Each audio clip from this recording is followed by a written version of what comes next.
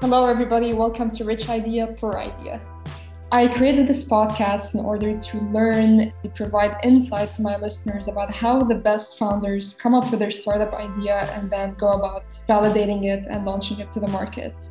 In this very first episode, I'm going to be sitting down with Tomas Janu. Tomas is a Czech entrepreneur, long-time entrepreneur. Back in 2018, he started his second company called Digismoothie. Digismoothie is completely bootstrapped, and just last year they hit over $300,000 in MRR. Now, Digismoothie is a unique company in that it caters to Shopify merchants. They develop applications for stores, and their flagship products are applications such as Candy Rack and Giftbox. I spoke to Tomasz about how he got the idea for Digismoothie and then went about validating them, developing them, and ultimately launching them to the market. A lot of great insights here, so I hope you enjoy the episode. Okay, thanks again for joining, Tomasz. Let's get started. So I wanted to talk in this episode about Digismoothie, specifically how you got the idea for it and then validated it. But before that, I want to go a bit further to your time you worked at Google for a few years and then Avast for around 10 years. Obviously, you gained a lot of knowledge in e-commerce during your time there. So could you tell me a bit about your background and what experience you gained working in these places? Yeah, sure thing. And thank you very much for having me. So I started in e-commerce even prior Google. I think I was one of the first Magento user in the Czech Republic. So Mhm. I had my own online store. I was selling apparel, which I imported from UK at the time. It was during my studies of college. What kind of And apparel was it? like a fashion apparel, like some of the UK brands Mhm. which weren't available here at the time. Mhm. And because I was alone, I didn't have my team, I didn't have any budgets, I didn't have also much knowledge. I had to do everything myself. So Magento at the time was a very quite a technical, so required some technical understanding, which kind of required me to learn a lot about coding and how to put things together. And then once I put the shop up and running, I realized I probably need to get some traffic there. So I started to learn about marketing. And once I got the traffic there, I realized maybe I can convert it better. So I started to learn more about e-commerce. Mhm. And this was like awesome for me experience because I've learned every bit from each area, and that helped me a lot throughout my career going forward. Uh, During this, I joined Google externally. So I worked with the Dublin office, Mhm. and then the office was relocated to San Francisco, I think. Mhm. And Czech Republic was a very special and still is a very special country from Google's point of view because it's one of the four countries where Google wasn't the number one search engine. Market was led by the local search engine called Seznam. And Google was trying to understand why is that and what is so different from Google versus the local search engine. So they kind of started this. It was called, I think, search engine search engine specialist team or something Mhm. like that. It was a it was very again very broad area of activities. So it included from like you know kind of seeing what the competition is doing, Mhm. what people are up to, how they are behaving online, to determining positions on specific queries. So, for example, I had a query, I don't know, whatever, Club Mate, Mhm. and then I should report if the first result was good or not and why it wasn't good or not. So they also learned they were trying to teach the engine to understand the local queries. Mhm. And so I was like having the online store working for Google, and then the Google it was just a part-time job. It wasn't a full-time job and it was remote, and I was about to finish the college.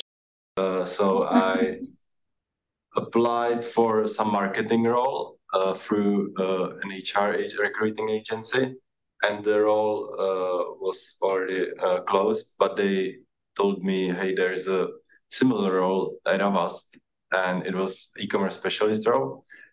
And I remember going to the interview, and I didn't know what I did with the online store was called e-commerce, or that there is a role like that, and I can do e-commerce, and someone will be paying me money for that.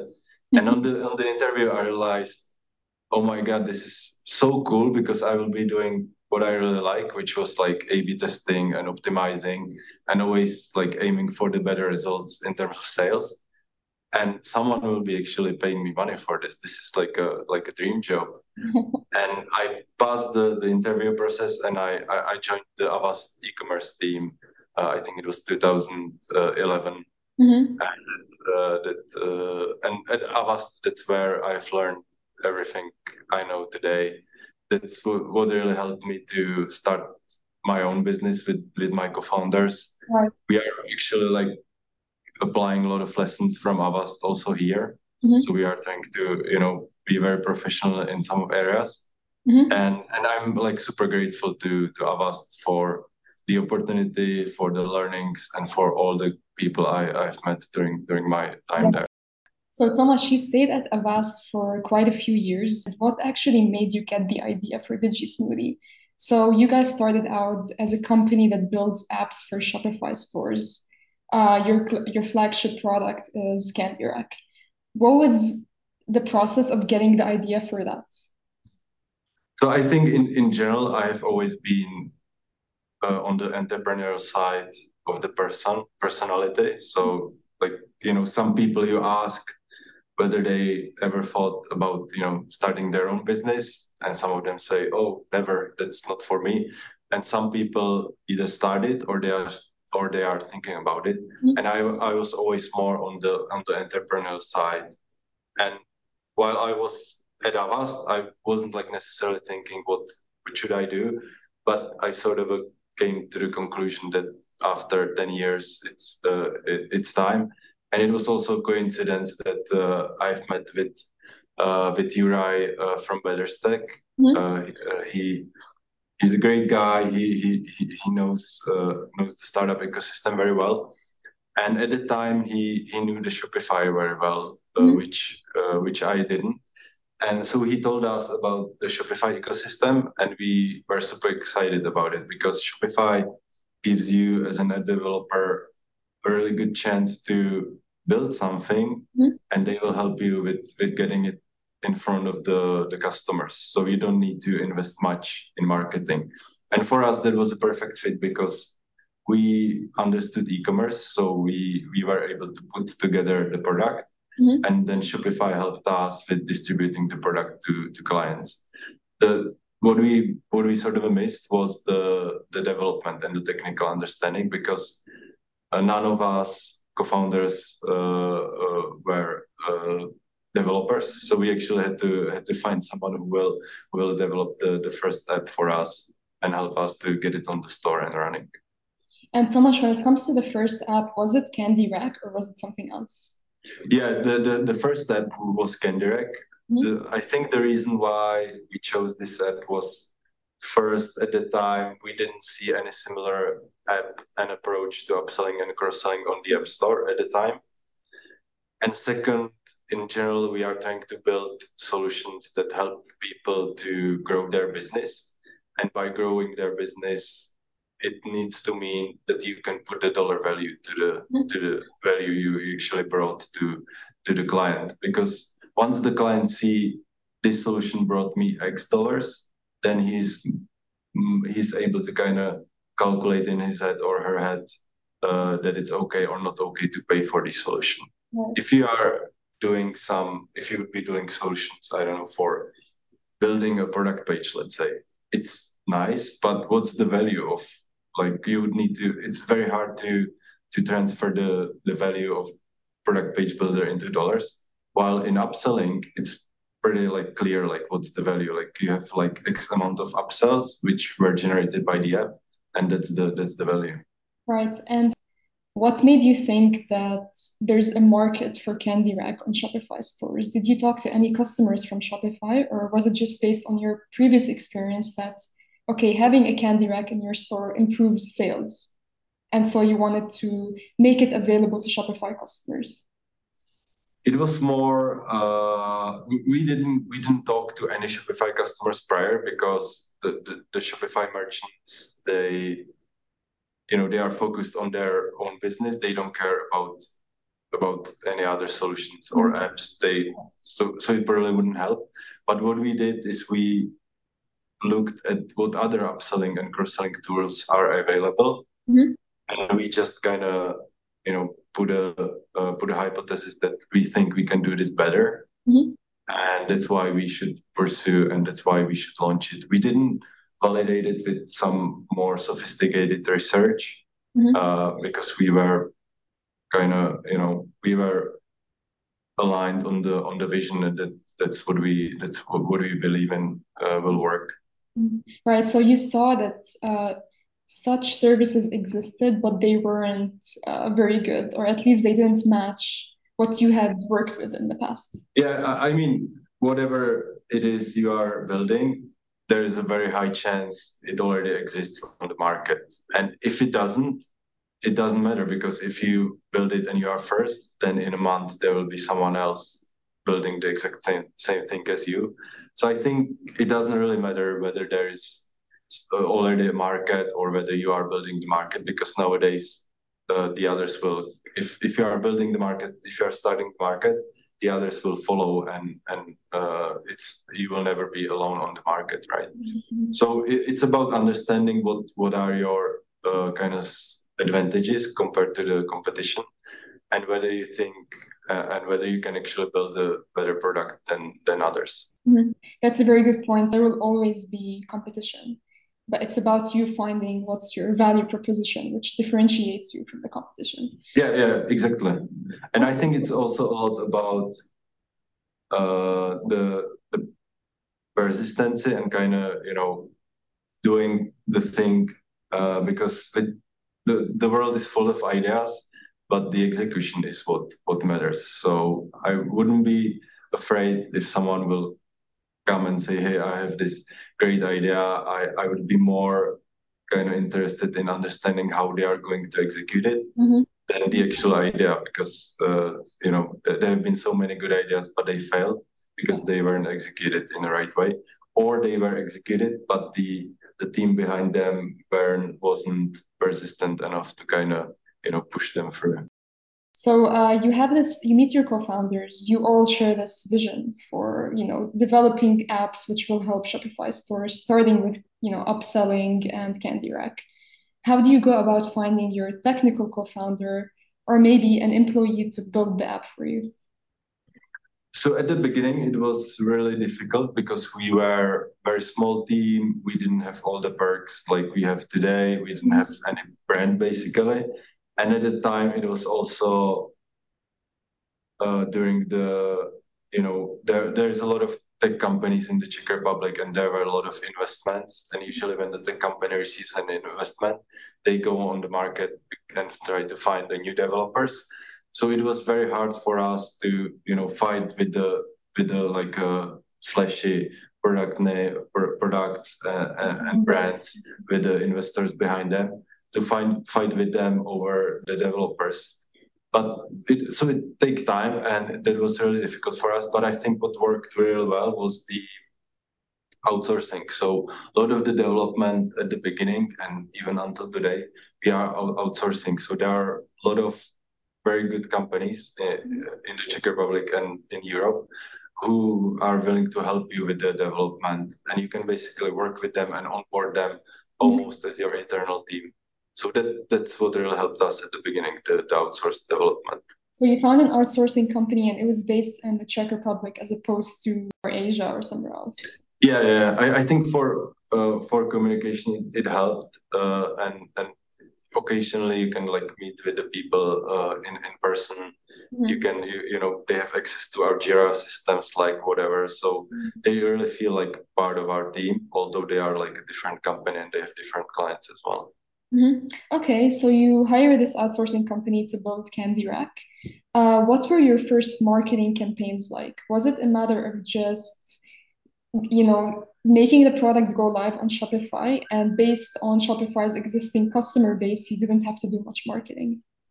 So just one small correction. The outsourcing development was more after Kendirect. The Kendirect, we actually found a local Shopify developer here in the Czech Republic who helped us to develop the app as a single person. But then once we launched the Kendirect and we have a couple of other apps and a lot more clients, we actually needed to grow the internal development team, and that was when we started using the external companies. Mhm. And to your question about marketing, so it was really like super slow. Like I think even though I read about it like dozen times, when you launch something, don't expect it will start from the day zero. But when you actually launch something, you still expect that it will go automatically and you scale from the day zero. So it was really small. Like it was, I remember we used to have like one install a week or something like that. Like because like there have been like 4,000 apps on the App Store, and our was somewhere, I don't know, probably close to the bottom. So That's very how does funny. someone find it, right? Yeah. And so it was important for us to make sure those people who find us make sure that the app worked well for them. And so we offered very good customer support, and we still do. I think that's one of the reasons why we are doing so well is customer support or customer success. Mhm. And we really made sure that we onboarded the client properly. We helped them with setting up the app. We did something extra for them, and then we even like monitored from time to time how how does the app actually working for them to make sure everything is working for them. And then we are from like one client a week to one client a day, and then it's really slowly started to ramp up. And then once you have a few clients, like a tens or hundreds, they tend to tell someone else. So they tend to tell their friends, they tend to share it in some online community. And that would help us to build a brand using the word of mouth of our clients. That's really great, right? It's free marketing, word of mouth, because of how great your product was. Exactly. And I'm still like a biggest believer in like the good product is the best marketing, because if you need like spending a lot of money to acquire customers, they usually won't stick with you for a long time. So it's not sustainable. But if your product is like good enough so people actually want to use it, then you don't need to pay for to acquire them.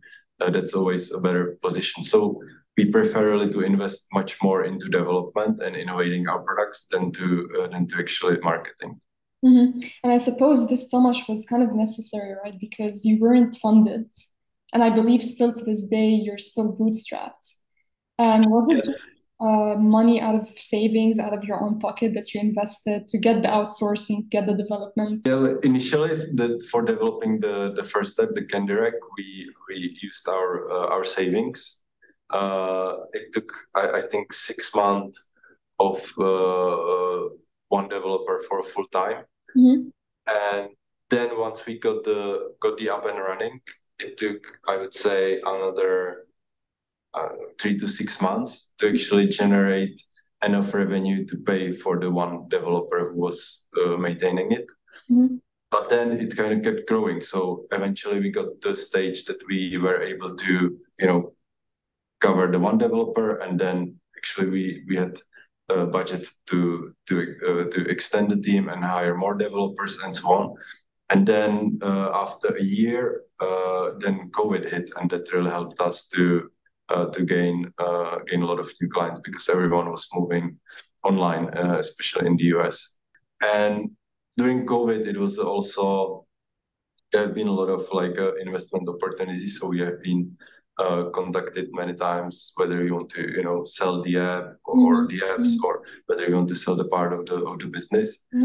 But for us, we never really seemed that some of the investors would be willing to understand the future and the valuation as we do, because we still see such a huge opportunity that we think we still have a way in front of us which we can which we are during which we are able to push the business using the resources we generate from the business.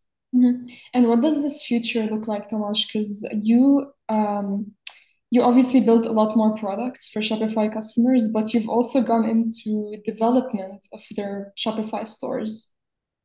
So the future is for us, it's more about diversification because I think the best products, actually, the best products are being built based on your own needs. So every time we need something and we don't see a good solution, we go and build, and or at least we talk about it whether it would make sense to build something on our own, and that's kind of our general strategy. So we started with the apps business, Mhm.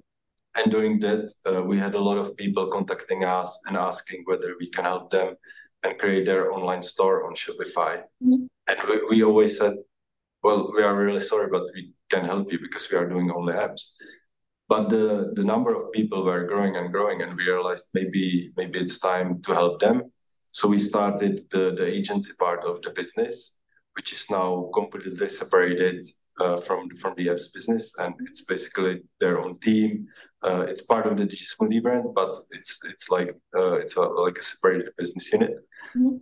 And so that's how we started the agency. And during the I think it was like 3 years ago, there were a lot of people asking us whether we have an affiliate program, right? And at the time, we didn't have any, so we said, okay, maybe it's we can sign up for some affiliate management program and onboard those people so they can recommend our reps. But there wasn't any good solution at the time on the market, so we decided we will invest in this and develop our own.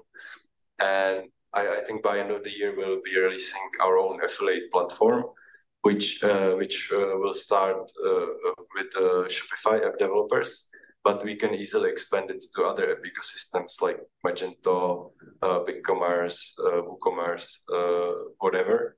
So it's another space we kind of opened because we saw there is an opportunity. So I think we will be moving in the future and opening more and more similar businesses. But if you Mhm. think about it, they are all connected because they are all in e-commerce and Mhm. they are all connected by Shopify. Right, they're And all connected to helping Shopify customers. exactly, and then it gives you sort of a really nice like way of looking into the business from multiple perspectives, like from the app developer, from the merchant, then from the affiliate partner, and we have like a couple more we are now discussing. So the future will be about diversification from and transition from app developer to being something broader. Mhm. So this new business regarding affiliate marketing, it's such an interesting one because you were basically solving your own problem. You wanted to have your affiliate program, but you didn't find a good solution, so you thought, let's go create one. And ultimately, we would make it another branch of our business. Yeah, exactly, and I think that's how many businesses today are actually started. I think ClickUp is also a good example. I think they also started as being like so they had the initial ClickUp as their own internal version for their own needs, and then they decided to open it to public. Mhm. One more question, Tomasz, before I wrap this up. I wanted to ask you about the pricing. So, with your initial apps, how did you approach the question of pricing? Because I imagine that, customers on Shopify aren't those who have that much money to spare for buying applications, and instead they're focusing on, perhaps spending money on their inventory or marketing. So, how did you approach that? So our general rule is that the app needs to provide enough value so the merchant doesn't have any issues with paying for it. Mhm. And we also like things very simple. So some of the apps are based on the usage charge. So for example, in the upselling space, it would be the X% of the upsells made by the app will be paid. But we like think simple, and we also think it's better for the merchant to understand I will be paying $20 or $50 for this, then I will be paying 3% of whatever, and then you are actually not sure whether the app really generated the revenue or not. So we like think we like flat fees because it's much easier to understand and also budget from the merchant's point of view. So that's how we approach it, and we also try to, because there are differences between a small store, because we have like small stores which are run by one person and they have like a few transactions a month, but also we have like small to medium stores which have like hundreds or thousands of transactions a day, and it's kind of the challenge is how do you differentiate the pricing for your solution for a small client and a big client if you are not in the usage-based charge, right? So what we do is we